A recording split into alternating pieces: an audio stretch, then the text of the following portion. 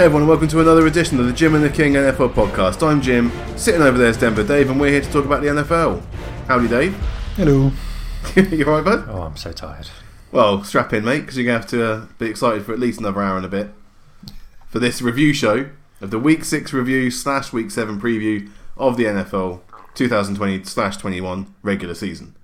So, let's go through the games, shall we, Dave? Interesting slate of games. I'm going to start up in Tennessee. Straight into it. Straight into Tennessee. Well, unless you've got anything else you want to say. Nope. Do it. Tennessee. AFC South divisional matchup against the Bill O'Brien-less Houston Texans. Back and forth fist fight between the two. Undefeated Titans. They stay undefeated. They win the game 42-36 after an overtime coin toss. And you can see that Deshaun Watson knew he was going to lose as soon as he lost the coin toss. Great game by Ryan Tannehill. Again. 364 passing yards, 4 touchdowns, intercepted by Bradley Roby, and he lost a fumble, but overall had a rating of 122.4. Deshaun Watson on the other side, 335 passing yards, 4 touchdowns, no interceptions, and a rating of 138.9. Obviously, Tannehill's only as good as Derrick Henry, and Derrick Henry was exceptional. That's a bit harsh. 22 carries, 212 rushing yards, 2 touchdowns, 264 scrimmage yards. People should be afraid of this man. I mean, it's pretty obvious that Derrick Henry is one of the better backs in the league at the moment, so there's no surprise there. I think when you look at any game, you can always pick the winner based on what they do in the basic fundamentals of football. So the Texans had no turnovers, fewer penalties, 100% red zone completion in the game, higher yards per pass, 100% on fourth down conversion, and only 10 seconds less of time in possession. Yeah. And yet there's only one thing that lost them the game, and that's their inability to stop the run. The Titans averaged 9.7 yards a run. Averaged. So the very purist, I know it doesn't work out this way, but humour me for a second. Sure. First down, run it, second and short. What does every team do on second and short? Run it. No. No, one thing you don't do on second and short, you gun it. You go for the end zone, because then if you miss, you've got an easy third down conversion. Yeah. It was a licence every time for Tannehill to go deep. And because the Texans knew that, there was a short play just open. Just run a slant, dink it 15 yards, continue to roll down the field. And that's what was happening every single time. Yeah, 2 touchdowns for A.J. Brown, back off his injury. A touchdown for Adam Humphries. 113 yards receiving and a touchdown for Anthony Ferguson. Yep. Do you know what college you went to? No. Harvard. I was going to say Stanford. I see, wrong one. I knew he was a smart one. Harvard. I knew he was a clever boy. I remember that. Yeah. No, everything is running well for the Titans. Yes. They play into their strengths, and but it just goes to show how good Deshaun Watson is. They were even still in this game. Yeah. But they looked better. Without Bill O'Brien, they looked better. Markedly so. The only thing that looked badly for them is their issue on the defensive line. Now DJ Reader's gone, and at middle linebacker. Mm-hmm. They can't stop the run. At the moment, they're averaging, conceding 177 yards per game on the ground. Not good. To put that into perspective, the only team in recent history that has that much, and it's more, the Texans are averaging more games, 5 yards per game, more than the 2008 Detroit Lions. What's special about the Lions? They were the winless. Yeah, 0-16. And the Texans... They were the first winless team as well. Yes, and the Texans are worse than 0-16 defense. Let that sink in. That's how bad they are at stopping the run. They have won a game though, so... Yeah, they have. I mean, even still. Even still. We better just shout out the touchdown receivers. So Will Fuller, 123 receiving yards and a touchdown. Darren Fells, Brandon Cooks, and Randall Cobb all got touchdowns. JJ Watt got another sack. He's now breaking more records in Houston. He's on 99 sacks now, isn't he? I believe so. Yep. Might want to stay there as well, just for the brand. Stephen Gostkowski missed both field goals. Cummy Fairburn missed an extra point for the Texans. Yeah, so it went down to overtime, and of course Derrick Henry just busted another run. Was it 96 yards or something? Yeah, it was easy. I mean, again, every single time the Titans were in trouble, they just handed it off to the run, and it was easy. I mean, it was literally like watching a man play a child's game. And that's not a disrespect to the Texans. They're just not geared up to stop the run. There's guys in there who are talented. They just, I mean, and they will they'll sort themselves out. There's no doubt about that. They just need a little bit of time to see whether they're going to change from a 4-3 and go to a 3-4, just so you can pack the middle and stop at that point of impact. Because as soon as he gets a run on you, as soon as Derrick Henry gets any run, it's difficult to stop him. So just pack the middle and stop the run.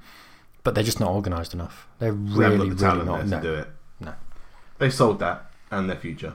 Let's move on to Minnesota. Well, happy days if you're a Texans fan. Well, they know what the deal is. Minnesota Vikings at home to the Atlanta Falcons. Obviously, they're also now Sans head coach. And it seemed to work for them as well. Atlanta Falcons won the game 40 points to 23. Atlanta had just over 40 minutes of possession as well in this game, which obviously helps. Matt Ryan had 371 passing yards, 4 touchdowns, 0 interceptions, a rating of 136.6. Kirk Cousins on the other side. 343 passing yards, good. 3 touchdowns, good. 3 interceptions in the first half, Trey bad. All right, picked by Deion Jones, Foyesade Olukon, and first-round rookie AJ Terrell. I'm surprised he dressed for the second half, but I'm guessing they've got no decent backup option there at quarterback, so they had to stick with him. I don't even know who the backup is for the Vikings. I literally have got not a clue. I mean, Carl Sloter maybe, but that was at least last and when year. You can't make it as a backup to pay Paxton Lynch, that's what Carl Sloter's. Yeah. So Julio Jones, obviously another notable there, 137 receiving yards on 8 catches, 2 touchdowns. Those are his first touchdowns of the season, so finally getting off the board. Russell Gage had 65 yards. Calvin Ridley and Hayden Hurst had touchdowns as well for the Falcons. On the other side, my boy Justin Jefferson, 166 receiving yards on 9 catches and 2 touchdowns. So he was still making hay, even if the rest of the Vikings offense wasn't doing so much. Adam Thielen got a touchdown right at the end. But yeah, it was nowhere near enough for the Vikings, who just looked kind of lost and drifting, I guess, until they kick out Zimmer. Yeah, I mean, that seems the next inevitability in the NFL. The Not Vikings, case. No. Well, I mean, it's just a race over who's going to go first. Both will be gone by the end of the season. I think the difference is Adam Gase is not liked by everyone. Everyone wants him out, whereas seemingly the Vikings like Zimmer. He's a defensive coach who, again, it's another team who can't defend, much like the Falcons. They seem to Falcons just be put 40 points on them. Yeah, a couple of points. They seem to be a couple of weeks behind the Falcons, really, and the fact that they're losing games they shouldn't be. Zimmer's liked by the Vikings, but not the supporters.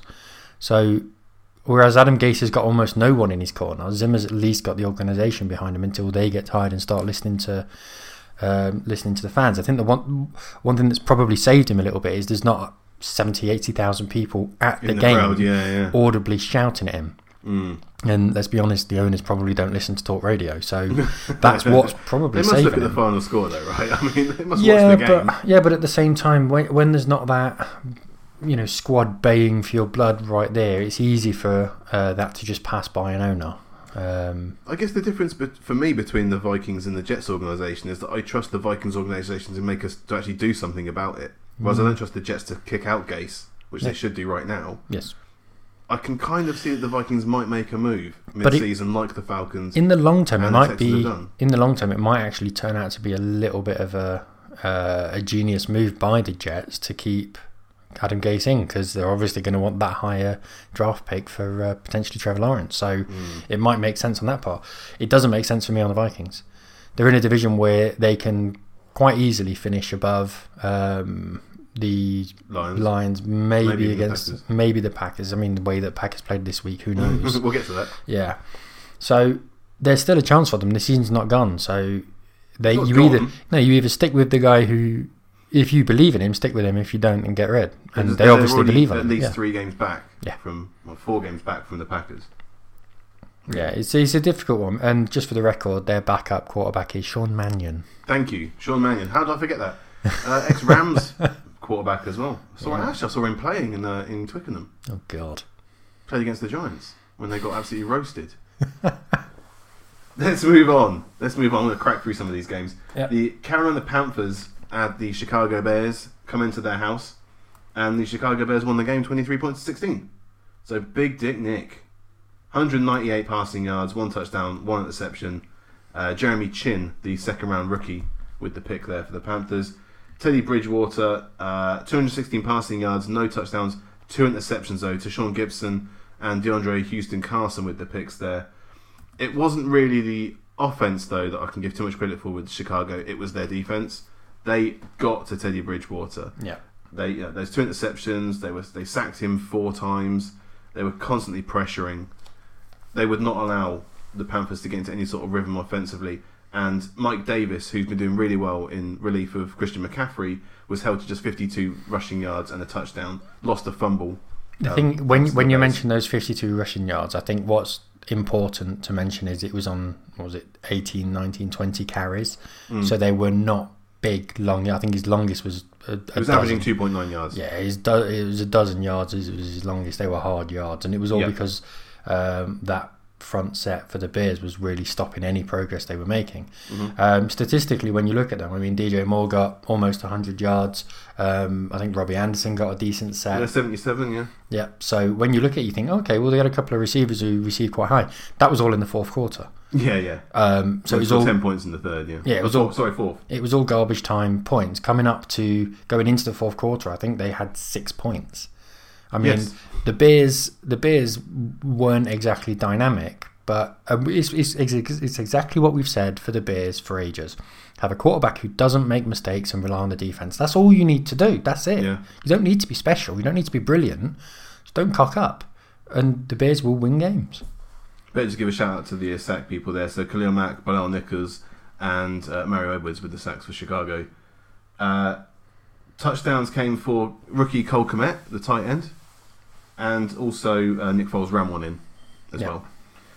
The one worrying thing though for Chicago was they gave up almost 100 yards in penalties in this game. Yeah. They're going to have to cut that out. Yeah, they have to. They got lucky against a team that is in rebuilding mode. When you are a defense that plays, I mean, they tackle through men. So when you do that, you're almost uber aggressive. So one PI call can cost you 40, 50, 60 yards. So sometimes don't look at the yards, it's the number of penalties, and that's the big concern. Because you can have 2 penalties that cost you 120 yards just by the nature of a team going big in the fourth quarter. It's the number of penalties, and that's the big concern. For Chicago, what they need is an inside rusher, because David Montgomery can't rush inside. I was talking to Punk about this earlier on this week, and he's very much an outside rusher. They don't have that power runner through the middle, and that's really what they need. Someone who can just draw the focus in and give Foles that outlet on the outside. And used to be Jordan Howard until they moved him on. Used to be Jordan Howard. I mean, you also have Tariq Cohen, who's not the biggest, but he was that kind of slimy, sticky runner who just find little gaps. Dave Montgomery can't do it. He's just not capable of doing it. Still a very good back, though. It's a great back, but he's an outside runner, and they need someone who can run the inside zone. Next game. And Cordarrelle Patterson is a wide receiver, not a running back. I don't care what you say. he's a wide receiver. Let's go to the NFC East, shall we? And the New York Giants were at home to the Washington football team. Great game. This is what happens when you get 2 bad teams, isn't it? I've said this for years. Get 2 bad teams and it can lead to gems of games. I mean, with a chance to take the divisional game to overtime with an extra point, Riverboat Ron Rivera decided to roll the dice and go for 2. It didn't work. There was no way he was going for that extra point. There was no way he was going for the extra point. And you know what? If Kyle Allen had a little bit more about him, they would have won that game. I mean, there was a acrobatic touchdown catch by Cam Sims with less than 30 seconds remaining. At least kept this game interesting. I mean, the team may have lost the game, but they may be able to take more positives out of the game. Kyle Allen did play demonstrably better than Daniel Jones did. Terry McLaurin had an off day, still had more than 70 yards receiving. Rookie running back Antonio Gibson looks promising with 55 scrimmage yards on the day that Allen was throwing it 42 times. So, still some slivers of hope there for the team. The Giants did get to Kyle Allen a few times. Logan Ryan, Leonard Williams and Kyler Fackrell all got home during the game. Anything you want to say on this game? Really? I mean, Darius Slayton got a touchdown for the Giants. Kendall Fuller intercepted Daniel Jones, and James Bradbury intercepted Kyle Allen, who also lost a fumble. Logan Thomas got the other touchdown for the team. Yep. One thing we're really used to seeing from the Giants is that they're very pass heavy. That's what we're used to seeing from them. But in order to stop the pass rush, receivers before. Well, they've got a few receivers now. They're not too bad. Sterling Shepard's okay. Golden Tate's not bad. Although Sterling Shepard might be injured at the moment. I can't remember. But either way, so normally they're really pass heavy. I mean, they're standing 12th at the moment in passing yards in the NFL. But in order to neutralise the Washington pass rush, they really committed to running the ball quite a lot. So that really helped them in the pass game. So it was always inevitable that the Giants were going to start winning games. I mean, they've won one now, and they need to start building on that because that defense isn't bad. I think it's okay. I mean, Blake Martinez is second in the league in tackles overall. Well, he was massively up the league last year for the Packers. Yeah, it's just that their line is awful, and their line. I mean, they've got Blake Martinez is like a missile. Yes, he can only see one. He's got one move. Yeah, but what a move! Yeah, it's a good move. But if he misses it, then they recognise that you have to play him in a 3-4. So he play him at inside linebacker, play him basically as an inside rusher. Yeah. So whereas Von Miller's an outside linebacker that's basically a defensive end, you're having that through the middle, and it helps you in a number of ways. But the Giants' defense isn't that bad. It's actually okay. It's their offensive line isn't that great at the moment because you've got Andrew Thomas one side who's a rookie, Matt Pert who's the other side's a rookie. The centres, I can't remember what the centre's name is. Brayburn? I can't remember what his name is. Anyway, awful. So what you've got is an offensive line that can't offer you any protection. And when you're a pass-heavy team, the offense is naturally going to struggle. So the Giants will get better. I don't think they're a terrible team. There's just not a huge amount of talent there. On offense especially, but they will get better and they'll win games like this. They're just short shootouts basically. By letting the other team not take them to overtime. Yeah, pretty much. Well, you could argue that it wasn't Washington who didn't convert the second. The 2-pointer, it was the Giants who prevented them from doing it. So you can look at it that way. Yeah. Depends which side of the coin you want to look at. Glass half full. Final score was 20 points to 19. Yeah. Let's go to Philadelphia, where a Nick Boyle catch and a Gus Edwards run helped put the Ravens up to 17-0 at half-time in Philadelphia. Miles Sanders got the Eagles off the board in the third quarter, but Lamar responded by using his legs to run 37 yards for another score. Either the Ravens turned off or the Eagles found something, because the Eagles scored 22 points in the fourth quarter, with touchdowns from Jason Kroom, Travis Fulgham, and a Carson Wentz run. Their attempt to tie the game with a 2-point conversion failed, and the Ravens held on to win 30 points to 28. I'm not sure what it was in this game, if I'm honest. Did they turn off, or did the Eagles wake up? Maybe it's a bit of both. I mean, going into the fourth quarter, it was 24-6, and there was quite a few 3-and-outs for the Ravens, and it felt like that we've done enough and that's fine. But they didn't bench Lamar like they did a couple of weeks ago, where they brought in RG3. Yes, Lamar stayed in this game. He did. 22 points in the fourth quarter is the highest out of any team this week. And the Eagles started looking like the Eagles, but I mean, that Eagles offensive line is offensive. It's really not good. So the fact that Carson Wentz can do anything, hopefully it'll just detract from some of the calls for his head that we're seeing. So Eagles fan support is how would you say it? Boisterous. Let's call it boisterous. And there's a lot that's being said about Carson Wentz being quarterback at the moment. Ultimately, he's better than most other starting quarterbacks, and with that offensive line, can you imagine what some of the other quarterbacks in the league would be doing? So yeah, you have to give him the benefit of the doubt and just say, look, he's doing as good as he can with not much support at the moment. I mean, the Ravens got 3 sacks from Calais Campbell. Yes. The others came from Marlon Humphrey, Pernell McPhee, and Jihad Ward. Yeah, so it's not good getting sacked 6 times, Dave. Well, yeah, that's not his fault though. Lost a fumble, but that's not his fault. A quarterback standing there getting with someone rushing at him, it's not his fault if he gets sacked. It's the guys who didn't prevent him. It's like in football. It's like in soccer, right? People will sit there and go, "Oh, goalie should have saved that." You should never have got a shot in the first place. You should not. You should never have a pass rusher breaking the line, running at the quarterback, being then blaming the quarterback unless he's standing there like an idiot going, like. But Carson Wentz used to have a spidey sense for moving out of the way of that. Yeah, but when that happens 14 times a game, he has more pressures this season. He's been pressured more times this season than he did all of last season. I mean, I'm just telling you. All of last season. I'm just giving you facts. I'm not saying you're wrong. So am I. All I'm doing is spouting the truth. You can't handle it. Baltimore had over 36 minutes of possession across the 60 minutes of the game. This is an interesting stat for you, Dave. Philly had 3 penalties for 20 yards. The Ravens had 12 penalties for 132 yards. 9 of those were offensive penalties. At one point in the second quarter, Baltimore faced a 1st and 35 after being flagged on 3 straight plays. First and 35, yeah. Crikey. Okay. I mean, that reminds me of a few years ago, the Broncos played Dallas, and a fight broke out between Aqib Talib and someone else. I can't remember who it was. Usually, yeah, the usual thing. And then Dallas maybe. Well, Dallas conceded half the distance to their own goal, and they had a 1st and 60, which I thought was amazing. That's the most I've ever seen. They were receiving touchdown for Nick Boyle for the Ravens, rushing touchdown as well for Lamar Jackson, 108 rushing yards and 186 passing yards. So Lamar's completed 36.8% of his throws. That's travelled 15 yards or longer, which ranks 28th in the NFL. Only Joe Burrow, Carson Wentz, Jimmy G and Dwayne Haskins are worse at throwing deep balls. There's an interesting article that I read on Sports Illustrated, and it was about the tactic of containing Lamar. Basically, what you have to do is go with 2 rushers from either side and try and pin him like a pincer movement, which is what happened against Kansas. Let him come through the middle and have a middle linebacker or a high safety playing, if you're playing 3 safeties, playing a nickel package, have that high safety waiting for him coming through the box. Otherwise, you sit off him and say throw the ball. Yeah. That's literally the only thing. And teams are now doing that. And he picked apart 3 recent games, which I think he scored less than 60% in all of them, where teams did that. Yeah. You need good, sort of sensible backs to be able to read the plays, and not only read what the quarterback's doing, but read the plays as well.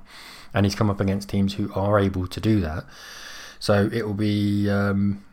it's one to keep an eye on, think of it that way, because we've seen Lamar just go from strength to strength, and now are people starting to figure him out?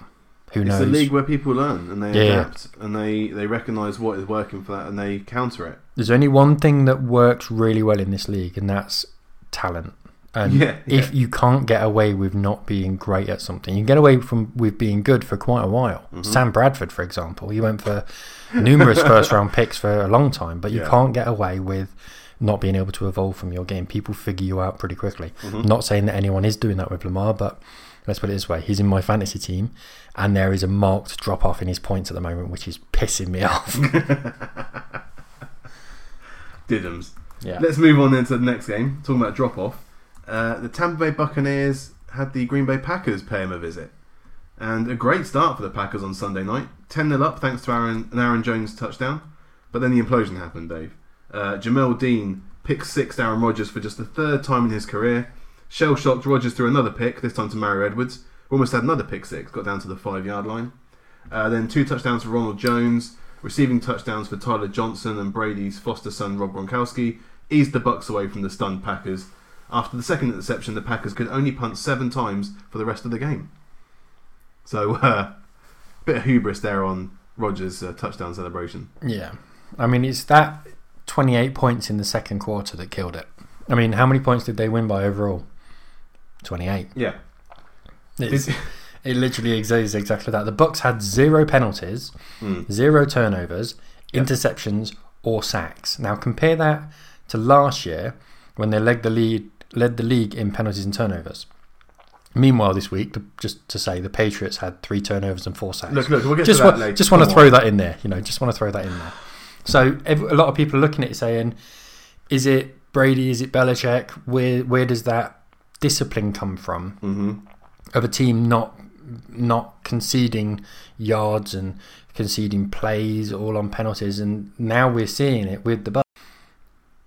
The Bucs are on a long week as well, so they played against the Bears on Thursday Night Football the week before. So they've effectively had a 10-day rolling period where they haven't had to leave the facility for COVID. This is essentially their OTA. And is it any coincidence that this is their best performance of the season, where they put in a disciplined performance, where they really leaned on that defense and did everything right that they needed to do? So Tampa hit Aaron Rodgers 13 times this week. He only got hit 9 times in his previous 4 games. Their ability to get through the offensive line and get put pressure on the quarterback is what their success is. And to be honest, the loss has probably really helped them on Thursday Night Football against the Bears as well. Yeah, the Bucs had 1.5 sacks each for Levante David and Jason Pierre-Paul, 1 for Devin White and 1 for Ndamukong Suh. Packers didn't get to Brady once. The Bucs had, as you said, 0 penalties. The Packers had 6 for 76 yards, which just didn't help matters either. My favourite stat from this game, Dave, before I talk about who did what, was that Tom Brady was 14-10 up before he even threw his first pass. That is the most Tom Brady stat you'll ever hear. Pretty much. So Ronald Jones had a great game. 23 carries, 113 rushing yards, 2 touchdowns. Rob Gronkowski had 78 receiving yards. And that was it really. I suppose nothing else really to say about this. We've been through most of it there. Yeah. It was just a kind of almost a whitewash after the 5 minutes into the game. There's 2 things I saw on this as well. So PFF have the Bucks defense ranked number 1 overall. They also have the secondary ranked first overall, best in the league as well. Right. I'm just saying, this is what PFF have them ranked. This is when the stat nerds get involved. Yes, and Next Gen Stats say that Ronald Jones, when he gets above 10 miles an hour, gets over 10 yards almost every time. So is that is that like a 60% of the time works every time? The thing is, I don't know, because how quickly does a player get up to 10 miles an hour in clear air? Yeah. But it's that thing, as soon as he beats a man, it's his ability to shift and move, which Ronald Jones has always had, but he's never really had the touches to be able to do that. It's always been someone else sharing the touches, and now you've got someone who's really focusing on giving him that game time. Well, Jameis Winston didn't want to hand the ball off. He wanted to throw the ball. No, he wanted to hand the ball off, but it was to the opposition backs. Well, that was the problem. Let's move on. Let's go to Dallas, where the Dallas Cowboys, without their starting quarterback, were leaning on what they were thinking was going to be a much more comfortable cushion in their backup quarterback, Andy Dalton. They had the Arizona Cardinals coming into town. So what you need, right, if you haven't got your starting quarterback, is for the other star players to step up and carry the load, right? Mm-hmm. So Ezekiel Elliott fumbles twice in the first half. Yes. Both were punished by 2 touchdowns for Christian Kirk and Kenyon Drake to put the Cardinals up 21-3 at halftime in Dallas.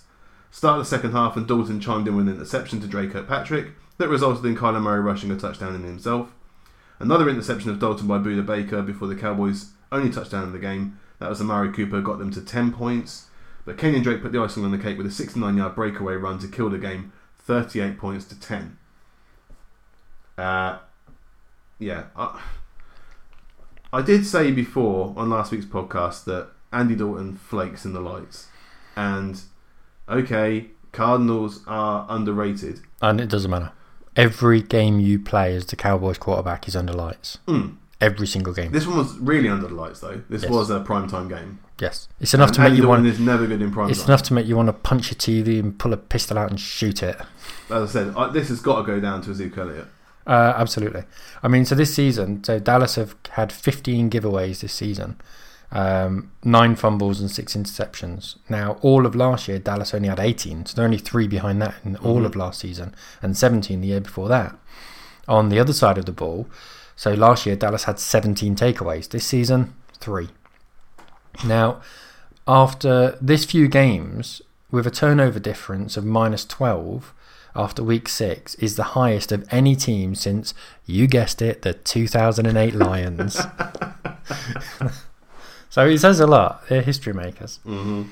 But it's, again, the Cowboys' inability to stop the run. That's what we saw here consistently. But it was Kyler Murray, and they had sort of designed quarterback draws which were making 40 yards. Yeah. That doesn't happen. I mean, Kyler Murray had 74 rushing yards in this game. Easy rushing yards. Yeah. The longest was 16. Yeah. It was just constant. Every single time. He didn't even need to throw it. I mean, he only threw 188 passing yards, but got the two touchdowns and a rating of 93.7. Yep.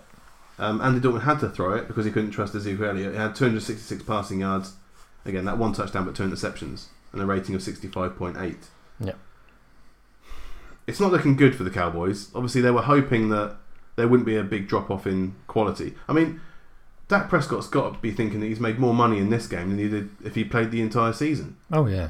Because now the Cowboys know exactly what they're missing without Dak Prescott under centre. This was a real chance for the Cowboys to say, look, we can save some money here. This is, I mean, it's not over. It's not as though if someone else can come in, or if Andy Dalton can actually get his head together and they simplify the scheme for him, then there's no reason why the Cowboys can't continue and get better. I mean, let's be honest, they could probably qualify for the playoffs with about a 6-game win season. So that's kind of where we are with it. Again, though, it's the Cowboys' inability to stop the run. So they changed their scheme from a 3-4 to a 4-3. And the problem with that is you need a good middle linebacker. You have to have a good middle linebacker. And of course, Leighton Van Der Esch, who plays middle linebacker for them, has been injured. He was in this game. He was in this game, but it's only his second game back, and he shouldn't have been playing. He's a guy who suffers with chronic neck injuries, since he was drafted. That was on his resume. But when I mentioned earlier on that the Texans are conceding 177 yards on the run. Second is the Cowboys. They're conceding 173 yards on the run. Yeah. There's something in Texas about not being able to stop the run. And it's not even as if they can rely on their passing defense. No. Because you can still throw the ball on them as well. Yeah, there's nothing at the back. Like, constantly. Every single play that goes deep is a highlight reel. Yeah. It's insane. It's really... But, I mean, they had triple man coverage.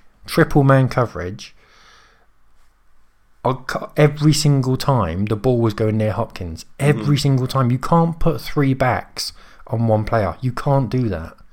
It's not feasible. You can't win that way. I don't understand it. Well, they only caught 2 of 8 passes for 73 yards to the Hopkins, but that's because you had 3 men drawn off, and let's be honest. Of course, Christian Kirk was back, so he was getting the touches and got the touchdowns. Andy Isabella is exactly the same. I mean, Andy Isabella, I think he caused 2 PI calls, which got them about 60 yards, just from being quick and have a defensive background. I don't want to get torched over the top. I'd rather commit a foul. It's just crazy, weird play. It just looks like they've got a load of rookies. Of course, that loss, Dave, sends the Cowboys tumbling down to first place in the NFC East with a 2-4 record. So bad times for the Cowboys. I wish the Broncos were in that division. I really do. Yeah. Let's skim through the other games then, shall we? I'm going to start with the Indianapolis Colts at home to the Cincinnati Bengals. So it all started so well for the Bengals. Suckfest. In the first quarter, they were 21 up away to the Colts. Joe Bernard, Joe Burrow and Joe Mixon all ran in touchdowns. But a rushing and receiving touchdown from Trey Burton, which was great, just good to see him back after that horrific injury he suffered when he was at the Bears. And a catch from Zach Pascal got it down to a 3-point Cincy lead. A beautiful touchdown catch in the second half by Jack Doyle made up for his early fumble. And the team switched interceptions. Jesse Bates picked off Rivers, and then Julian Blackmon returned the favour on Burrow. A good try, but the Bengals just don't know how to close out games yet. Yep, true. I think the best thing to say... Final score, 31-27. Best thing to say on this is Colts look bad, Bengals looked a lot better, and that's pretty much as far as it goes. Was Trey Burton the guy who threw to Nick Foles on the Philly special? I think I'm right in saying that.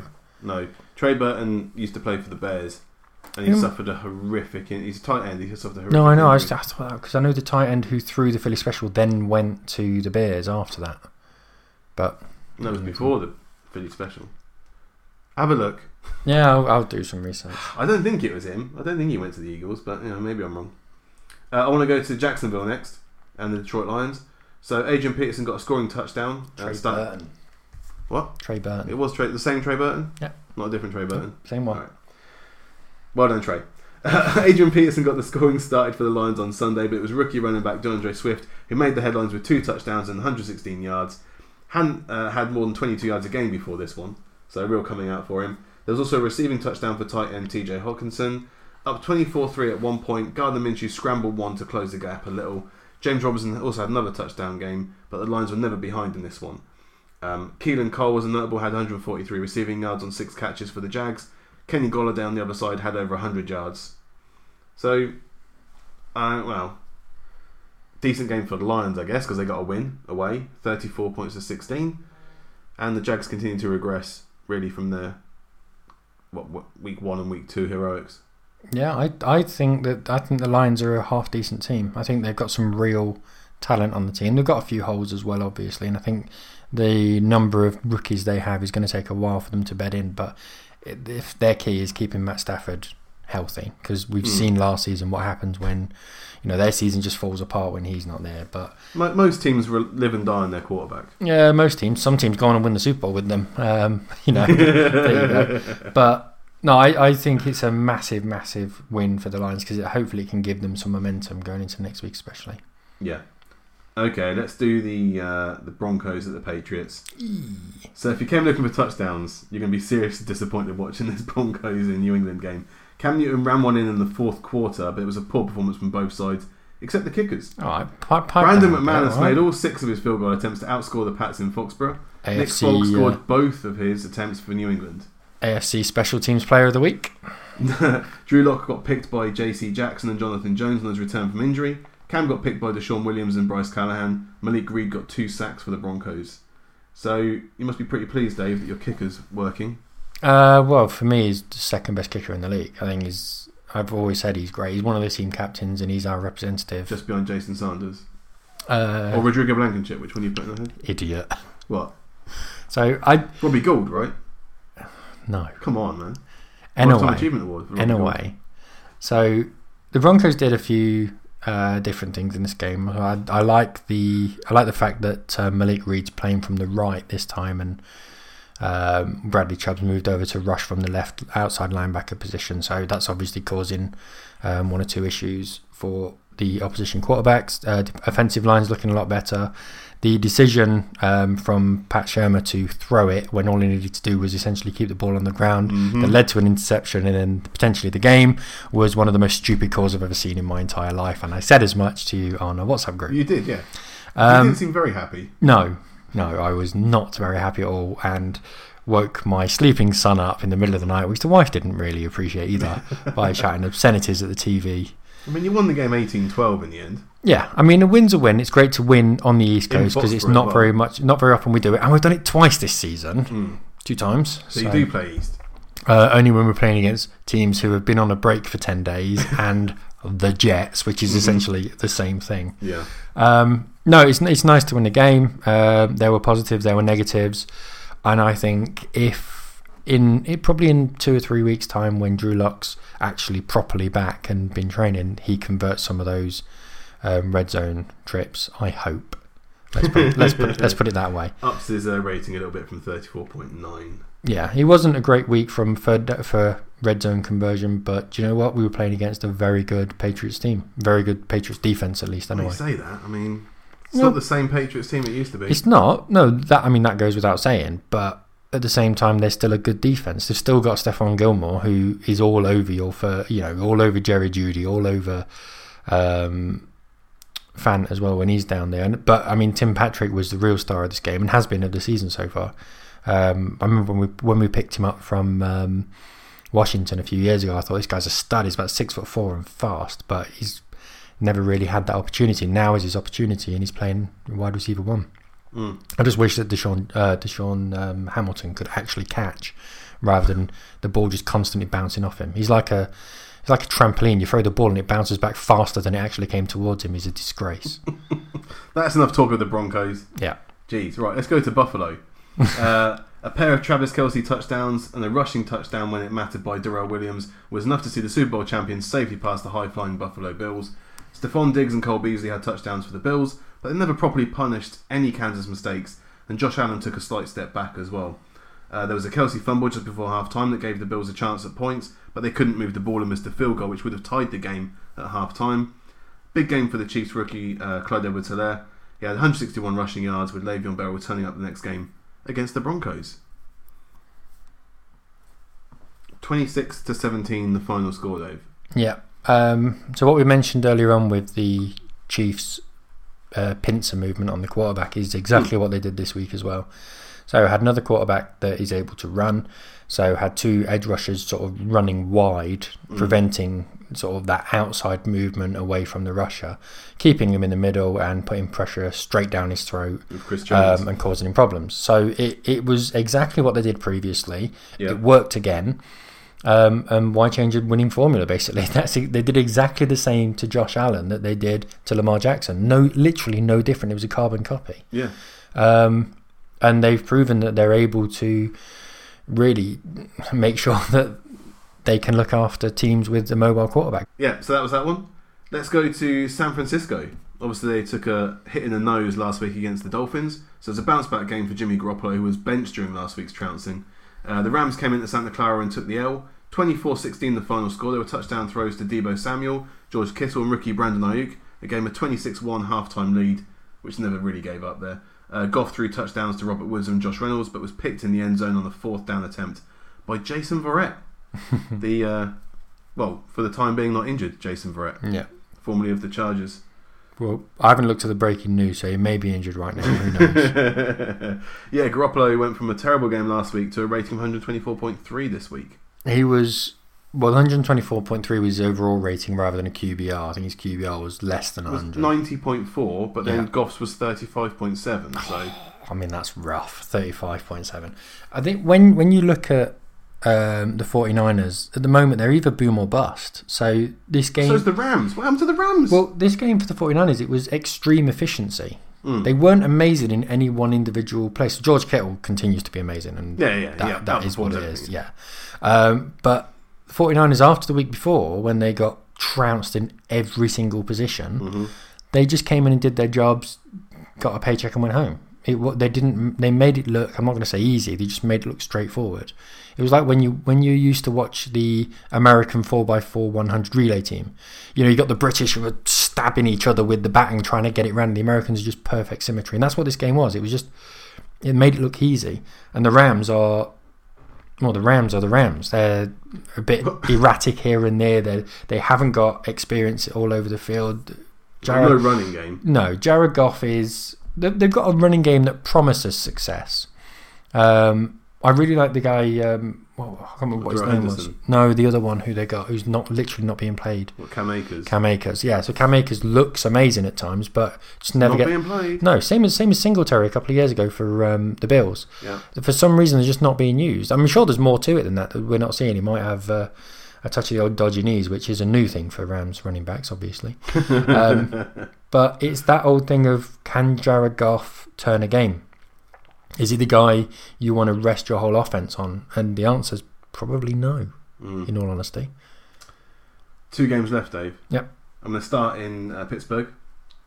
So, what? Next. Let's start with a pick 6 by Minkah Fitzpatrick. Opened the floodgates for the battering once again. Popular too soon, Cleveland Browns.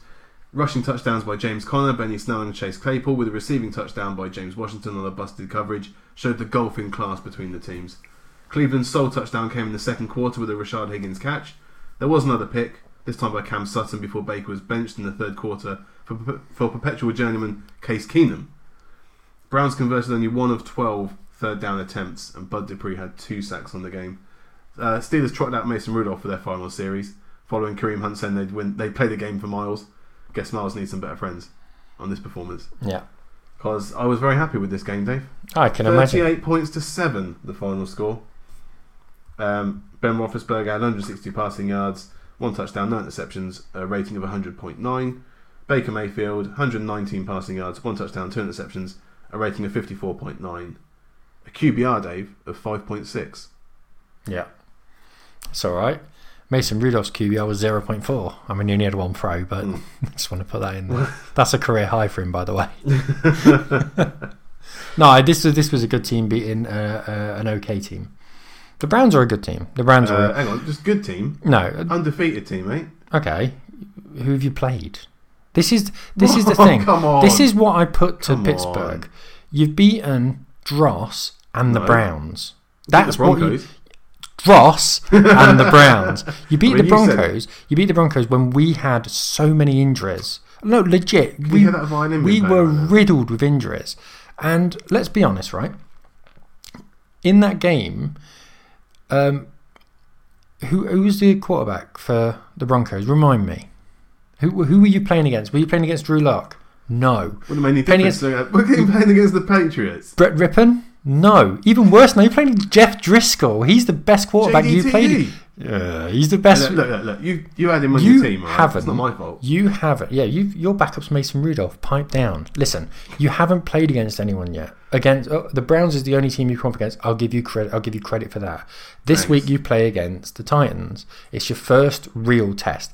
At the moment, all you've beaten is teams that are underperforming, and the Browns never win against the Steelers. They have this kind of mental block that they cannot beat the Steelers. And I'm not underperforming because they got beaten by us. I'm not discrediting what the Steelers have done. You've won all your games, and you can only beat the teams that are put in front of you. Congratulations, well done. That's not me being patronising at all. Genuinely, It's not. You've beaten what's put in front of you. That's all you can do. You're 5-0. Done. 4 of those have been at home, by the way.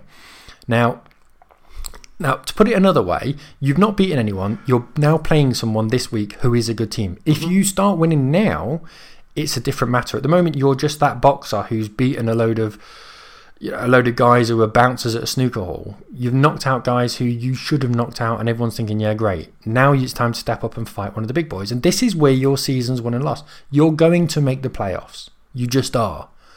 What you do in the playoffs is what's going to define your season as either a success or a failure. And this is probably one of the teams that you might end up playing in the playoffs. So it's kind of that barometer of where you actually are. Yeah, it's where you actually are. So this week it's interesting. What you've done so far, you should have beaten those teams, and you have beaten those teams. Congratulations, well done. But let's not stop throwing around best team in the AFC, because right now, I didn't say that. We don't know, no, but a lot of people are. Look at ESPN's power rankings. I think you're second. Oh, God, they had the Packers there last week. But all I'm saying is that a lot of people are getting carried away with the Steelers, and I understand why, but I'm just not that impressed yet. There was an article on ESPN last week, Dave, saying that if Andy Dalton wins the Super Bowl, he gets $6 million in incentives. Okay, great. Why would they even bother writing that? Because it's, you know exactly why. Because so many people are Cowboys fans. That's why, and people click on it. That's why. That's the only reason. I want to do this last game, Dave, and then we can move on. Go for it. So it's going to be the Miami Dolphins at home to the New York Jets. The fun times just continuing in South Florida as the Dolphins had the defunct Jets turn up for a game. Ryan Fitzpatrick 3 touchdowns to Adam Shaheen, Preston Williams and Durham Smythe. 21-0 at half time. The second half will only be remembered for Tua getting some game time with 2 minutes left in the match. The Jets punted 10 times, missed a 55-yard field goal. Joe Flacco took a 28-yard sack, and then their last drive turning it over on downs rather than putting up 3 like the Bengals did last week to avoid the shutout. Adam Gase embraces the shutout. Xavier Howard had his 4th interception in 5 games. Yep. So, yeah, it was a typical Jets performance, unfortunately. But obviously the big news was Tua coming in for the last series after not going in the last week, week 5, because Brian Flores said there was no point in sticking him in the game. They did stick him in the game at the end of this one, and now, thanks to Rick Ross, we know that Tua Tagovailoa is actually going to be starting week 7 against the Rams. I mean, that's one hell of a game to stick your rookie quarterback into. Yeah, I mean, it is against Aaron Donald, but I mean, that Miami offensive line can stop anything, so no concerns there. No. Jets are... How bad are the Jets? Like, legit, that's a genuine, legit question. We know the worst team ever are the aforementioned 2008 Lions. We know that. Hang on, what about the 16 Browns? I was going to say the Browns. They won against the Chargers. They won that one game against the Chargers. There was a game they went 0-16 though. Was that 17 Browns? It might have been one of those. Because I know the season before they went against the Chargers, but they had a game. They had a season unbeaten. So they were worse. The Lions aren't the only ones. They were worse that season before than they were the actual game of the season that they lost. Yeah. Are the Jets worse than that Browns team? Well, they're the only team now that hasn't won a game. Mm. All right, so they've got currently the conditional first overall pick in the draft for next year. They've also got the 31st pick in the draft thanks to the Seahawks. Yes. So 2 picks in the first round because they got rid of Jamal Adams, who was worth more than probably that anyway. Yeah. They might have had a win at some point. Well, they got 2 firsts for him, didn't they? I think. They did. Yeah, they got a lot for him, but still, it's generational talent. So. Yeah, but if you can draft properly, which we all know the Jets have a history of not drafting properly, seeing as they're the only team to have missed 2 first-round picks, as in not put a ticket in and time expired missed. Yeah. Is this the worst team ever? Are we talking? Well, the thing is, you can't really compare a 2000 team to now. The game's just different. Well, let's look at what they've done then through these first 6 weeks. Yeah. So, week 1, they lost by 10 points at the Bills. Week 2, lost by 18 points to the 49ers at home. Week 3, they lost by 29 points at the Colts. Week 4, they lost by 9 points to the Broncos. I mean, that's, Alright, pipe down. 9 points. I'm surprised the Broncos got that. Alright, shut up. But the Cardinals in week 5, they lost by 20 points. And at the Dolphins this week, lost by 24 points. They have a minus 110 point differential. Yes. Okay? I mean, it's difficult to see how you could be much worse than you currently are. Or how you could do a worse job than you've currently done. And to score 0 points in the last game, it's a new nadir of suckiness. It's Sam Darnold that I feel sorry for, because he's a really talented guy. And without Sam Darnold being there, their record's 0-8 since they drafted him. Yeah. Like, when he's not playing, they get battered. Like, destroyed. I mean, he lost, what was it, the first 4 games this season, he played those 4 games. Yeah, so he came out in against the Broncos for a good quarter or so, I think it was. Yeah. It was a while, but I mean, he's getting destroyed. Yeah. He's getting hit. He's spending most of the game on his arse. Well, the other scary thing is that there's now going to be a fire sale. They're looking at shopping Quinlan Williams, who was there. I mean, what was he, 3rd overall pick? Yeah, his 3rd or 4th overall pick. I mean, it was 2 years ago. There's no, all right, he's not lived up to the billing yet, and I agree with that. But look what's around him. Yeah, and the thing is, what are you going to get for him? Who's teaching him? Greg Williams? Mr. Bountygate? You're at that point where if you get rid of him, he hasn't achieved anything. So what are you going to get? A 2nd? Maybe a 3rd, yeah. Maybe only a 3rd, because if you pick him, if a team comes in and picks him up now... He ain't getting a 1st. No. If a team comes up and picks him now, it's okay thinking he's young. You have to pay a first round pick. A guy who you're paying, you're basically picking someone up in free agency because you're going to be paying him decent money because he was third or 4th overall pick. So because of that, you're not going to give him a first. Maybe a late 2nd, maybe a player. Yeah. Do you know, someone like, I don't know, Duke Dawson or someone like that, a guy who's floated around the league who's got some residual value. And a 3rd or something. It's just. Who did you say? Duke Dawson. He's a cornerback for the Broncos who's floated here, there, and everywhere. It's just the first guy that came to my head. First guy for the Broncos. First guy that came to my head. Anyway, so that's the kind of trade that you're going to be getting for him. So you might as well keep him, and you've got masses of cap room anyway because he's a talent. So there doesn't seem a point in getting rid of him. It doesn't make any sense.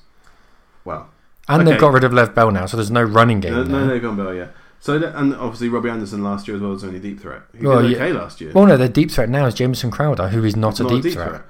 So let's go through the rest of the schedule then, Dave. Are they going to win the game this season? So this weekend they've got the Bills. No chance. I mean, they lost by 10 points in week 1. Yeah, there's no chance they're beating the Bills. Then they've got the Chiefs in Kansas. Come on. Then they've got the Patriots in week 9. Having played the Patriots... They are infinitely better than the Jets. I don't see the Jets getting anything out of that game. Week 10's a bye, so they might get something there. Week 11, they're at the Chargers, so they've got to go the other side of the country. I don't fancy their chances, but that's the best. That's the best hope so far. Yeah. Week 12, they've got to go back then to Miami to play the Dolphins. I mean, after this week, you don't fancy them. No. Although we don't know how Tua's going to do, but then they've still got Fitz to come back in if anything goes wrong. You've still got the guy that tortured them this week. Yeah, exactly. It's the backup. Week 13 is the Raiders. I mean, the Raiders are a different proposition now compared to what they've been. I mean, in the last game they beat the Chiefs. So let's see if the Raiders are still in contention for the playoffs at that point in week 12. They're just they're a better team everywhere. And that Raiders offensive line, they will dominate. They will dominate the line of scrimmage. They will absolutely murder them. So no, I don't see them getting anything against the Jets. Week 14 at the Seahawks. Jets getting anything against them. Seahawks, no chance. No. At the Seahawks, yeah, no chance. Week 15 at the Rams. I don't fancy them. Week 16 at home to the Browns. Okay. By week 16, that whole place might be on fire in Cleveland. So. I mean, after one loss, let's not get too carried away. Well, they might have traded Baker for a packet of Skittles or something. Is that the worst thing? I don't know. Well, they've got Case Keenum as the backup. I've been where they are now. We're looking at Case Keenum, fancying your chances, and it's not a good place to be. I don't see them beating the Browns. Okay, and week 17's at the Patriots. Oh Christ! So so their best chance is going to be at the Los Angeles Chargers. At the Chargers, or coming up against a brain fart team like, I don't know, the Raiders having a bad day, because that's what previous Raiders teams are doing. This team's too good. I think this Raiders team is too good to do that. Or something happening where, Tua bounces a ball off the back of a player's helmet and it's intercepted and run back. So, I don't know. There's that possibility, but it doesn't look good. It doesn't look good. They haven't got a Jacksonville or... It's always hard to pick a team that hasn't won a game to win a game, isn't it? When they're looking this bad as well. But strange things have happened, Dave. They could get some... I mean, we said this about the Jets last year and they pulled off like 7 wins. Down the stretch. Yeah, but some of those, they were all right at times. I mean, they murdered the Cowboys. Like, they absolutely hammered the Cowboys last year. Yeah. So that kind of thing can happen. We've seen it an awful lot as well. I mean, you wouldn't have expected Arizona to put up 38 points against Dallas this week. You wouldn't have expected that, but it happens. So there is that possibility, and having a good quarterback like Sam Darnold, that can happen. But there is also the possibility they're not going to win. Joe Flacco playing the games. Let's then look at the final scores for the picks on week 6. Ooh, then, Dave. how did we do? So, you were up against Punk Raider. Thank you very much, Punk, for putting in your picks. And you both did pretty well. You both ended up with 9 points. Okay, so winning record. Yeah. The ones that you got wrong was you picked the team to beat the Giants. You picked the Browns to beat the Steelers. Yeah, that was just to mug you off. Yeah, well, yeah. The Panthers to beat the Bears. You both picked the Packers to beat the Bucks and the Rams to beat the 49ers. Punk picked the Vikings to beat the Falcons, the Patriots to beat the Broncos, and the Cowboys to beat the Cardinals. So there we go. Nah, never bet against the Broncos, except for this week. Obviously. Goes without saying. So, yeah, 9 apiece. Thank you very much, Punk. Hope to hear from you soon. It was 9 out of 14 games, so I got 5 wrong. 9 and 5? Yeah, I'll accept that. That's all right. 9 and 5. So how did you do with the your betting, Dave? Oh, are we doing that already, are we? Okay, so... This is your betting for last week. Yes. So, I had a 7-team accumulator. Yes. Okay. And I had the Ravens to win at the Eagles, which they did. Washington to win at the Giants. Which they didn't. Kansas to win at the Bills. Broncos to win at Patriots. Yes. And the Colts to win at the Bengals. Yes. And fortunately, I said Washington plus 2.5. Oh! So well, they didn't win anyway. So. No, but Washington plus 2.5. Oh, 2.5. So I won. Did they win? Yes. Oh, no. So I won. So I put £3 on, and it netted me £27 and 6pence, which puts my overall winnings this season to £56 and 67. Jim, how did you get on? Now. You cashed out. I wish I had. So Jim put a £3 bet on. So anyone who doesn't know, you should know. We both put a tenner in at the beginning of the season, okay? And we're doing one bet per week. Jim's over there sobbing. And first game I won. Jim's lost every single time. And Jim was down to £4 last week. Put £3 on. Now he's only got £1 left. And his bet was the Ravens to beat the Eagles, Colts to beat the Bengals, Patriots to beat the Broncos, Rams to beat the 49ers, Dolphins to beat the Jets. So Rams let you down, Patriots let you down. Now you came in with that. So come on, what happened? Oh, that. I just lost. Oh, okay. I thought you were going to come up with some twist as to how you actually I tried won. to think of some sort of silver lining to this, but no, there was no. If there's any silver lining to this, genuinely, I put on another bet. I put £5 on, which for me is like, I might as well have mortgaged my house. So £5 on a bet for me is far too big. And the Rams let me down. So if there's any silver lining, I lost the fight. Not out of this account, it's off another betting account I've got. So yeah, you weren't the only one who lost on the Rams. But yeah, so now in my account... I'm sure I wasn't the only person that lost on the Rams. Nope.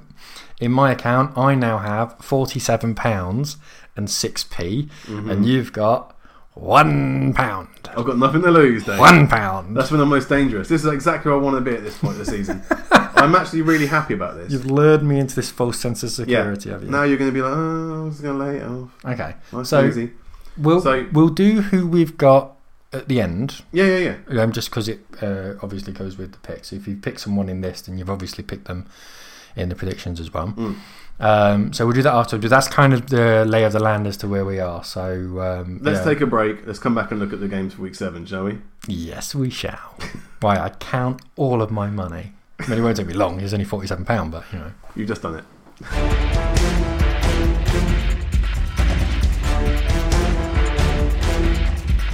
Welcome back, guys, to part 2 of the Jim and the King NFL podcast. This is the Week 6 review / Week 7 preview. We've reviewed Week 6. Time to preview Week 7, Dave. So let's start with Thursday night, shall we? And that is the New York Giants. Why do you sign on the Giants? Why do you hate the Giants so much? Philadelphia Eagles. Let me sign on the Eagles, damn it. All right. I mean, I get why you sign on the Eagles. Eagles got a better record than the Giants. NFC Not least. so much. Don't know who thought this one was going to be a good game, but there we go. It's a game for the popularist. Well, it's a game for a Giants or an Eagles fan, I'm guessing. And no one else. I'll watch this. Yeah? Yeah. Why's that? Because my son wakes up at 3 a.m. every morning for a feed, so I'll turn it on and have a watch of it. Probably for about an hour, and then I'll turn it back off. So yeah, you've got second place, third in the division. Yep. Eagles are 1-4-1. Giants are 1-5. Now, who's winning this game though? Now, so the Giants' defense is okay. So it comes down to who do you trust more, the Giants' defense or the Eagles' defense? And part of me thinks the Giants. And I'm up against an Eagles fan this week, so I knew they'd go, and I wanted that difference, so I'm going Giants. I don't actually believe the Giants will win the game, but I'm going to side on that side just for entertainment purposes. So yeah, I'm going to go Giants. Well, this week we do have Philly Cy picking against you. We do. Our very own Philly Cy, who can't be with us because he's moved to another town, and then obviously COVID started. And the world's closed down now. Yeah. But, okay, so no surprises here, Dave. Cy's gone for the Giants as well. Nope. He's gone for the Eagles. Perfectly sensible thing. Perfectly sensible. I think he's gone for the team that is most likely to win, but I'm just fancying a bit of an upset there, so I'm going to go Giants, and it also makes it more interesting. Sunday, the clocks go back for us in the UK, so these games start at 5 o'clock on Sunday, not 6, and that starts with the Detroit Lions at the Atlanta Falcons. Two teams that won last week. Now, who's your winning? So looking at this, I'm a bit of a closet Lions fan, yeah. But I have to go with the Falcons because the Detroit defensive backs have big problems with big receivers who have a wide reception radius, and obviously Julio Jones and Calvin Ridley are very much falling. Yeah, they're very much falling into that category. And also the fact that Julio Jones, every now and again, he goes through this period sort of once a year or so of playing angry and just picking up massive amounts of yards. And that's what he did last week. So I'm quite fancying him this week. And Matt Ryan has one good game and 2 or 3 bad games, and he's due a good one. So I'm going to side with the Falcons this week. So I've gone for the Lions. I think it's difficult to pick against the Lions, to be honest. It is. They're a dangerous team. Yes, and I'm as I say, I'm a fan of the Lions. I like the Lions, but on this occasion, I have to go with the Falcons. Okay. Next up then, it's an AFC North matchup between the Cleveland Browns and the Cincinnati Bengals. So last week we saw the Bengals, I don't want to say come of age because that might be too premature and I've got a habit of all that. So what you're looking at is from a talent perspective purely, and I'm fancying the Browns more than I am the Bengals. And we saw that earlier this season as well. Even though Baker didn't play that well and was massively outshone, the Browns still won. So again, I'll side with the Browns on this. I mean, the Browns are 4-2 and the Bengals are 1-4-1, but in points differential, there's only 4 points between the two teams. So the scoring wise, Bengals are putting up points. They just that's only because against the Colts they put up 30 something points, nearly 40 points, and the Browns put up 3. That's the only reason that they're close on points. I don't think they're that far away from each other as a team, from a performance perspective. I just think the Browns have got a bit more talent, which is 27 against which is going to see them through this game. I think that's the fact the Browns only scored 3 this week is the reason they're close on close on points. Mm-hmm. 2 of the 3 unbeaten teams face each other this Sunday. It's the Pittsburgh Steelers at the Tennessee Titans, the game that was supposed to happen in week 3. Yeah, it's been moved. So you picked the Titans in week 3. You picked the Steelers. So what I said. So the Titans were on lockdown at this point. Yeah. And I basically said if the game does happen, which it shouldn't, and it didn't. So if I should get a point for that, for predicting it wouldn't happen, but no dice there. I said if the Steelers are at full strength, if the Titans are at full strength and are in the facility, they will win. If they're not and they're forced to play the game, the Steelers will win. This week I'm going to go for the Steelers. Whoa, and what? I quote you why.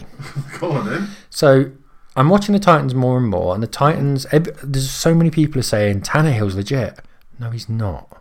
Tannehill's not legit, and this is I'm not digging at him. We know what Ryan Tannehill is, and I've been the guy before last season who was saying Tannehill's good, but that's all he is, good. And his stock is being sort of diluted by the fact that the ground game is so dangerous. It's opened up in the air for him. Most quarterbacks now would find it easier in that Titans team. This week he's not. Marcus Mariota, you mean? Okay, most good quarterbacks, which Mariota does not fall into. So you're right there. You are right. Mariota is not a good quarterback. Number 2 overall pick. That doesn't mean anything. Doesn't mean anything. Just saying. Baker was a number 1 overall pick, and he's dog shit. Ooh. Anyway, so Mariota is really Tannehill. Quarterbacks all over the place. Tannehill is a very good quarterback. There's nothing wrong with him. I think he's absolutely fine. But he's benefiting from that ground game. With the defensive front line that the Steelers have, there's a very good chance that that ground game is just not going to be there this week. So they're really going to have to pencil in and rely on Tannehill. And I don't think Tannehill versus the Steelers' defensive backs is going to be a battle that the Titans can win. Okay. So on that basis, I'm edging with the Steelers by a small margin. I'm not going to interrupt you while you're explaining why the Steelers are going to win this game, so thank you very much. Si's obviously gone for the Titans just to spite me. Or because he thinks they're going to win. Nah. So I mean, your ego's dazzling. Oh, it's hurting my eyes. That's just winning that's hurting your eyes, Dave. You're not used to it. So, next game is the Carolina Panthers at the New Orleans Saints, an NFC South matchup. So, this is a game I think that could end up being really close because the Saints are often great, often terrible, more recently terrible. Yeah. Panthers are often great, quite ordinary at times. So it depends which teams turn up. If we get the best of the Panthers against the best of the Saints, I fancy the Saints to win. No fans means it's not as scary in the Bayou. I mean, that's neither by the by. With the talent the Saints have, they should be winning that game. Should be. But I don't see the best of both of these two teams turning up with what we've seen recently. So I think the Saints are probably going to be the team that are going to win in this game. Unfortunately, it's almost certainly. I mean, the Saints were on a bye last week as well, so they're going to have had 2 weeks to prepare for this game, which I think could. I think that could help them. So yeah, I'm going to have to stick with the Saints on this one, I'm afraid. So it's gone for the Saints. Fair enough. The next game up is the Buffalo Bills at the New York Jets. AFC East Schlobberknocker. Bills. Yeah. So it's gone for the Bills as well. The Dallas Cowboys are at the Washington Football Team. So an NFC East matchup. Again, so this is one where I was flip-flopping backwards and forwards. You like the team? I do. I'm an admirer of what they do and the way that they've set their team up. Yeah. Not as much as I am the Lions, but you know they're on my list. They're level with the Bills. They're in your little stable. Yeah, absolutely.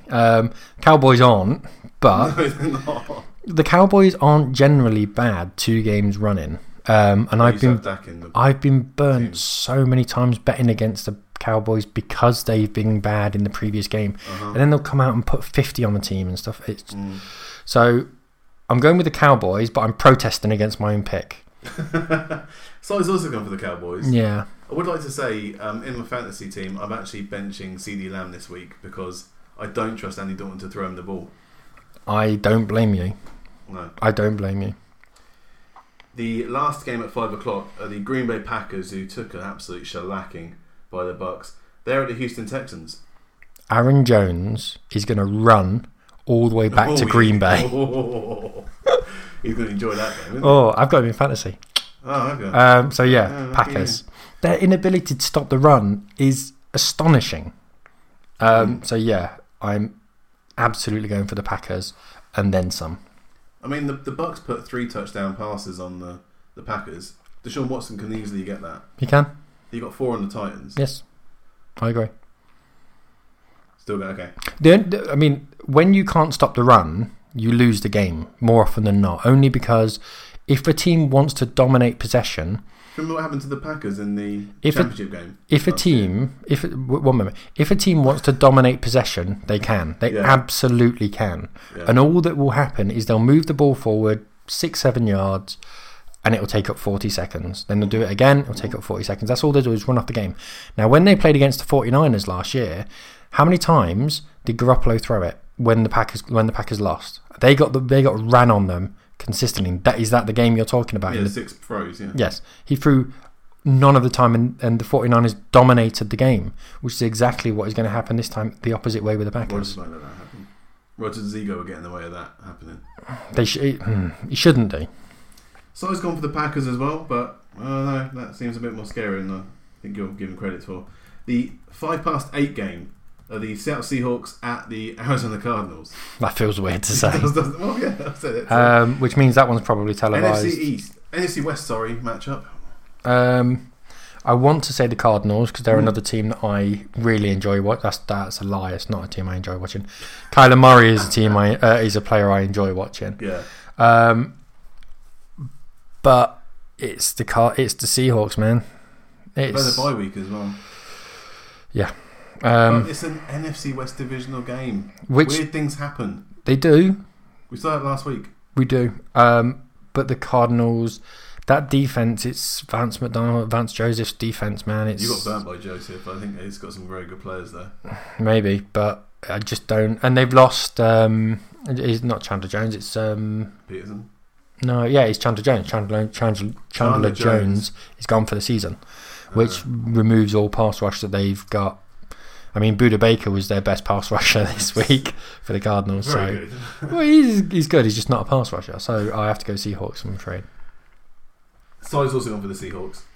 Next up at 8:25, the Kansas City Chiefs are having an AFC West matchup at the Denver Broncos. Now, get out of this one, Rommel. I mean, I want to say that I want to say the Broncos. I want to say the Broncos. I know what you're going to say. I know Si's obviously gone for the Broncos, so we'll park that. Chiefs. Every single time since Pat Mahomes has been there, every time the Broncos have played against Kansas, we've been demolished. We've been torched. Yeah. Even last year, so around about this time last year, we played. The Broncos played the Kansas at Kansas, and Patrick Mahomes dislocated his knee, and it was Matt Moore, I think, who came in and played most of the game, and we still got torched. And it was snowing. And it was no. That wasn't the game. It was snowing. Oh, okay. That was actually it was in Denver. Actually, it wasn't. So it was in Denver. So it was this fixture last season because it was the Snow Bowl last time. So this weekend should do. Le'Veon's first game. I don't see any way in which we're going to win it, unfortunately. I really hope we do, and I hope we win it by 134 points. I just don't see it. A bit like Dalton hoping for that incentive money for winning the Super Bowl. The other game happening, there's 3 games happening at 8:25. The second one of those is the San Francisco 49ers are at the New England Patriots. If we can win at the Patriots, so can the 49ers, because the 49ers are a better football team, so I'm going 49ers. Nothing in depth on that. I just think the 49ers are a better team. So I was also going for the 49ers.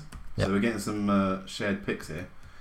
Last game at 8:25 are the Jacksonville Jaguars at the Los Angeles Chargers. Now, the Chargers were off a bye last week, so they're going to have spent the last sort of 12, 13, 14 days looking at the Jags on how they can pick them apart.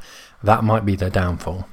What, too much time looking? Yes, because Justin Herbert was at his best when he was told the afternoon of the game, you're in, lad, go and throw it. And that's when he's looked his best. He hasn't looked that good since. That's not, I mean, that day he looked like Superman. So he Orson Welles did. Yeah, absolutely. He was absolutely superb. And it's to say you didn't look as good as you did on that day, that's not a slight on him. He just, that was where he was at his best. So it's only like a weak theory on my part at best, but that's basically as good as I can give it for the Jags. It has to be the Cardinals by definition. You can't pick the Jags in this game, but that kind of feels like the best option that the Jags have. Maybe they're over prepared. Maybe the Jags can do something funky and weird that's going to throw the game out. But you won't go for them. Won't go for them. Doug Marone should be sacked as well. Just on the side note. Another manager that should be gone. Another head coach that should get gone. Yeah, Doug Marone should be gone. Si's also gone for the Chargers. Yep. The late game on Sunday at 12:20 a.m. in the UK are the Tampa Bay Buccaneers at the Las Vegas Raiders. Gruden Bowl. Yeah. After seeing what the Bucs did last season, I mean, last week they manhandled the Packers. No sane person is going to go for the Raiders. Who's Si gone for? Si's gone for the Raiders. Yeah, there you go. If we know what Si's like. I can't go, but I can't look past the Bucs on this one. But as I say, the Raiders are actually a decent team this week, this year, or this week. So yeah. It's a game where the Raiders could win, but I'm siding with the Bucs on this. So the Monday night game at 12:15 a.m. in the UK are the Chicago Bears at the Los Angeles Rams. Now, it just goes to show, okay, the Rams have just taken a beating at the 49ers, looked a bit unwieldy, and yet I'm assuming we're both going to go for the Rams because no one believes in the Bears. I know the Bears have got a great record and they're doing all right, but no one believes in the Bears at the moment. 5-1. I know, and that's the audacity of it. The fact that I know we're both going to have gone for the Rams. Am I right? Yeah, so I've gone for the Rams. Yeah, we've both gone for the Rams. Yeah, which is bizarre. But yeah, the Bears just don't feel. I know they've won 5-1, 4-1. Yeah. So yeah, they're a team that should be someone you can hang your hat on and go, yeah, they're going to be a team that's going to win this week. I just don't see it, especially going all the way over to Los Angeles as well. So yeah, Monday. That's the Monday game, right? Monday Night Football. That's the Monday night game. Yeah. Nick Foles, Monday Night Football. They don't fit. They just don't feel right saying that. Oh, he's taking his chance, man. Shooting his shot. Well, I mean, the door was left pretty wide open. Oh yeah, he's still got to shoot. The standard was pretty low. He still won 5. Well, it's 5-1. Yeah. I know he didn't win all those games. Trubisky won some of them. Yeah. Well, it was playing when some of them were won. Yeah, the first 2 games he was in. Okay, and those are all the games because the Indianapolis Colts, the Miami Dolphins, the Minnesota Vikings, and the Baltimore Ravens are all on the bye this week. So there we go. Only thing. Oh, before we talk about the bets, then, Dave, how about we talk about fantasy? How'd you get on? I won in fantasy. I was playing top of the league, unbeaten. Did you really? Unbeaten top of the league. I was playing, and I won. Why are you so disappointed? Well, go on. Tell us what happened. So I was playing. Top of the league, unbeaten. Yeah, we got that bit. So I was playing. What won it for you? Well, what won it for me is the fact his team, the unbeaten team, got 48 points. What? Yeah. 48? 48 points. So Ezekiel Elliott having butterfingers for hands.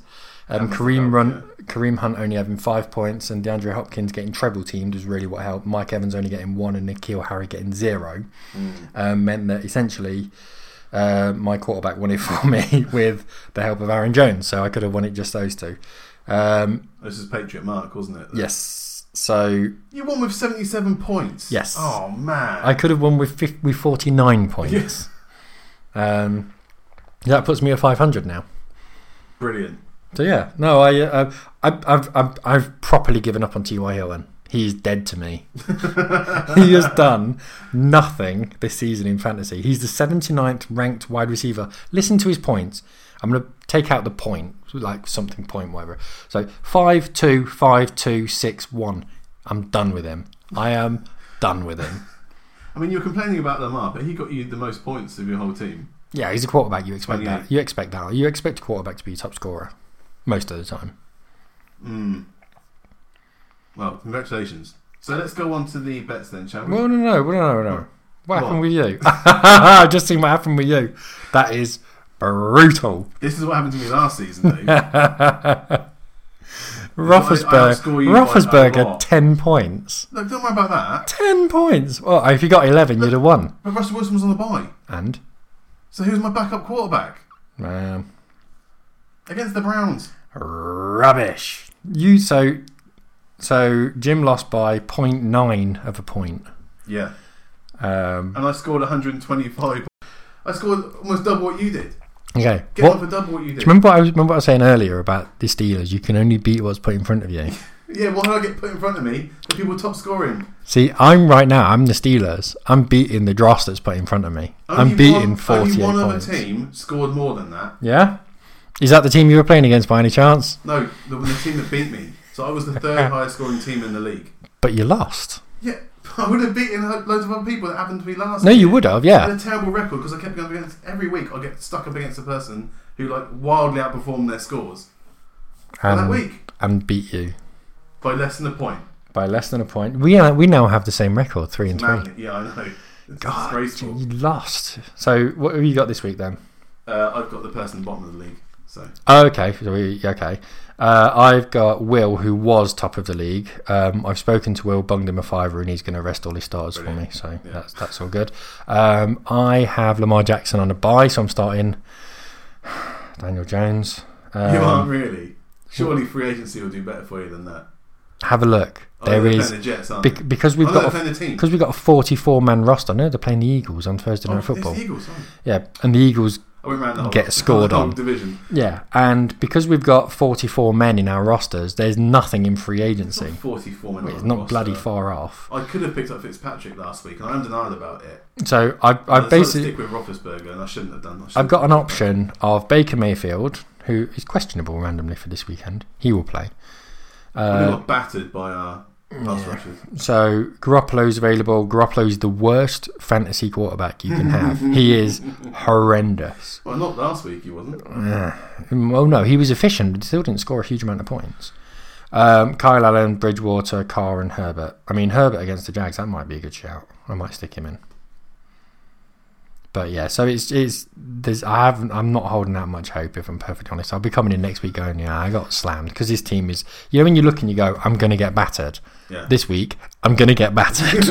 I just am. So anything this week, if I don't win, then it's all over. Yeah, if I'm within 20 points of him, I'm ecstatic, to be perfectly honest. So yeah. The last thing to do then, Dave, is talk about your bet for this weekend. Yeah. And all that house money you've got to play with. So I put £1 on. Oh, you tight bastard! Why can't you put a proper bet on? Because I've gone real risky this week, and that's the reason. So I've gone for a 9-team. I've gone for a 9-team accumulator. Okay, that's the reason I'm only putting £1 on. Yeah, and if I win, I'm going to get £48 back. Mm-hmm. So it's a real bit of a shot in the dark. So I've gone for the Bills to beat the Jets. That should happen. Mm-hmm. The Browns to beat the Bengals, but the Bengals get a 3-point head start. Okay. The Cowboys to beat Washington, and Washington get a 1-point head start.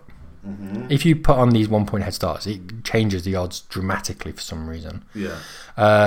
Atlanta to beat Detroit. Detroit get a 2.5-point head start. Texans get a 3.5-point head start against the Packers, which I said the Packers will win. Kansas to beat the Broncos. Saints versus the Panthers to win. Bucks to beat the Raiders, and Chargers to beat the Jags. So altogether that comes out at £48.33. There's a good chance I'll be cashing out when it's at £3.80. Well, congratulations. Well, you say that. I've not won yet. I know you're getting used to me winning. I know you're saying... That's not coming in. Well, you never know. I'm fairly certain that ain't coming in. You don't know. I hope the Bengals beat the Browns then. Right, so you're putting £1 on because that's all you've got. I've got £1 left, Dave, so I've got plenty to play with. All in. I just move it all in. Move all my chip into the middle of the table. Big shiny chip. And I'm going for... Can't believe I'm doing it, but the Thursday night game... Okay. I am going to put it all on Travis Fulgham to get 100 receiving yards and a touchdown. Okay. I've got odds of 17-2, which gives me a return of £9.50. So Travis Fulgham to get 100 receiving yards and a touchdown. Yeah. Okay. Good luck. I mean, if anyone against that Giants team, if anyone out there wants to know why Jim's only on £1, I mean, finish the rest of that sentence off. It's fine. Travis Fulgham's fairly decent. No, last couple of weeks he's been stabbing away at 100 yards.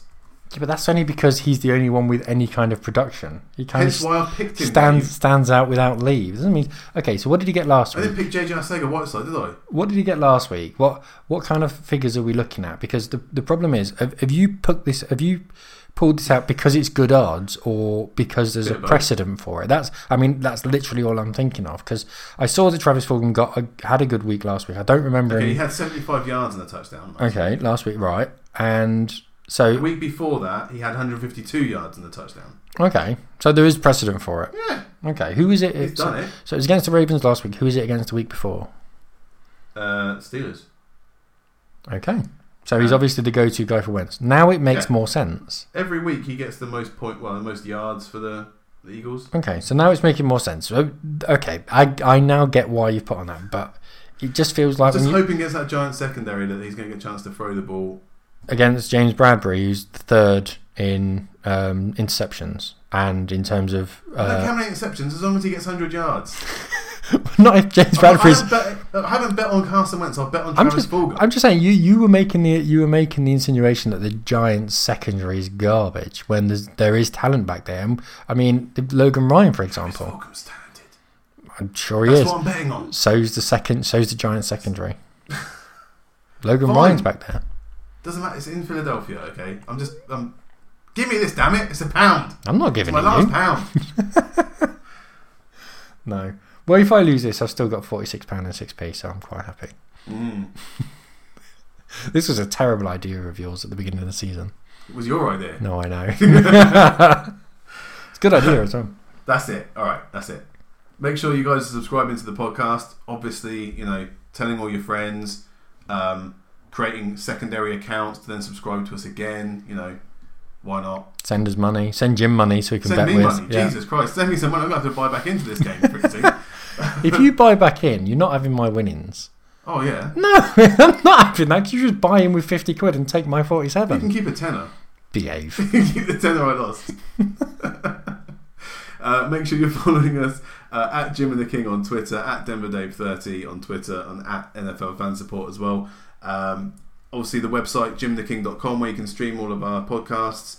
Yep. I think that's about it. We're going to go off and enjoy the weekend's games, come back next week. Hopefully a day earlier as well on the recording, because we haven't got to wait for a Tuesday night game this time. Yeah.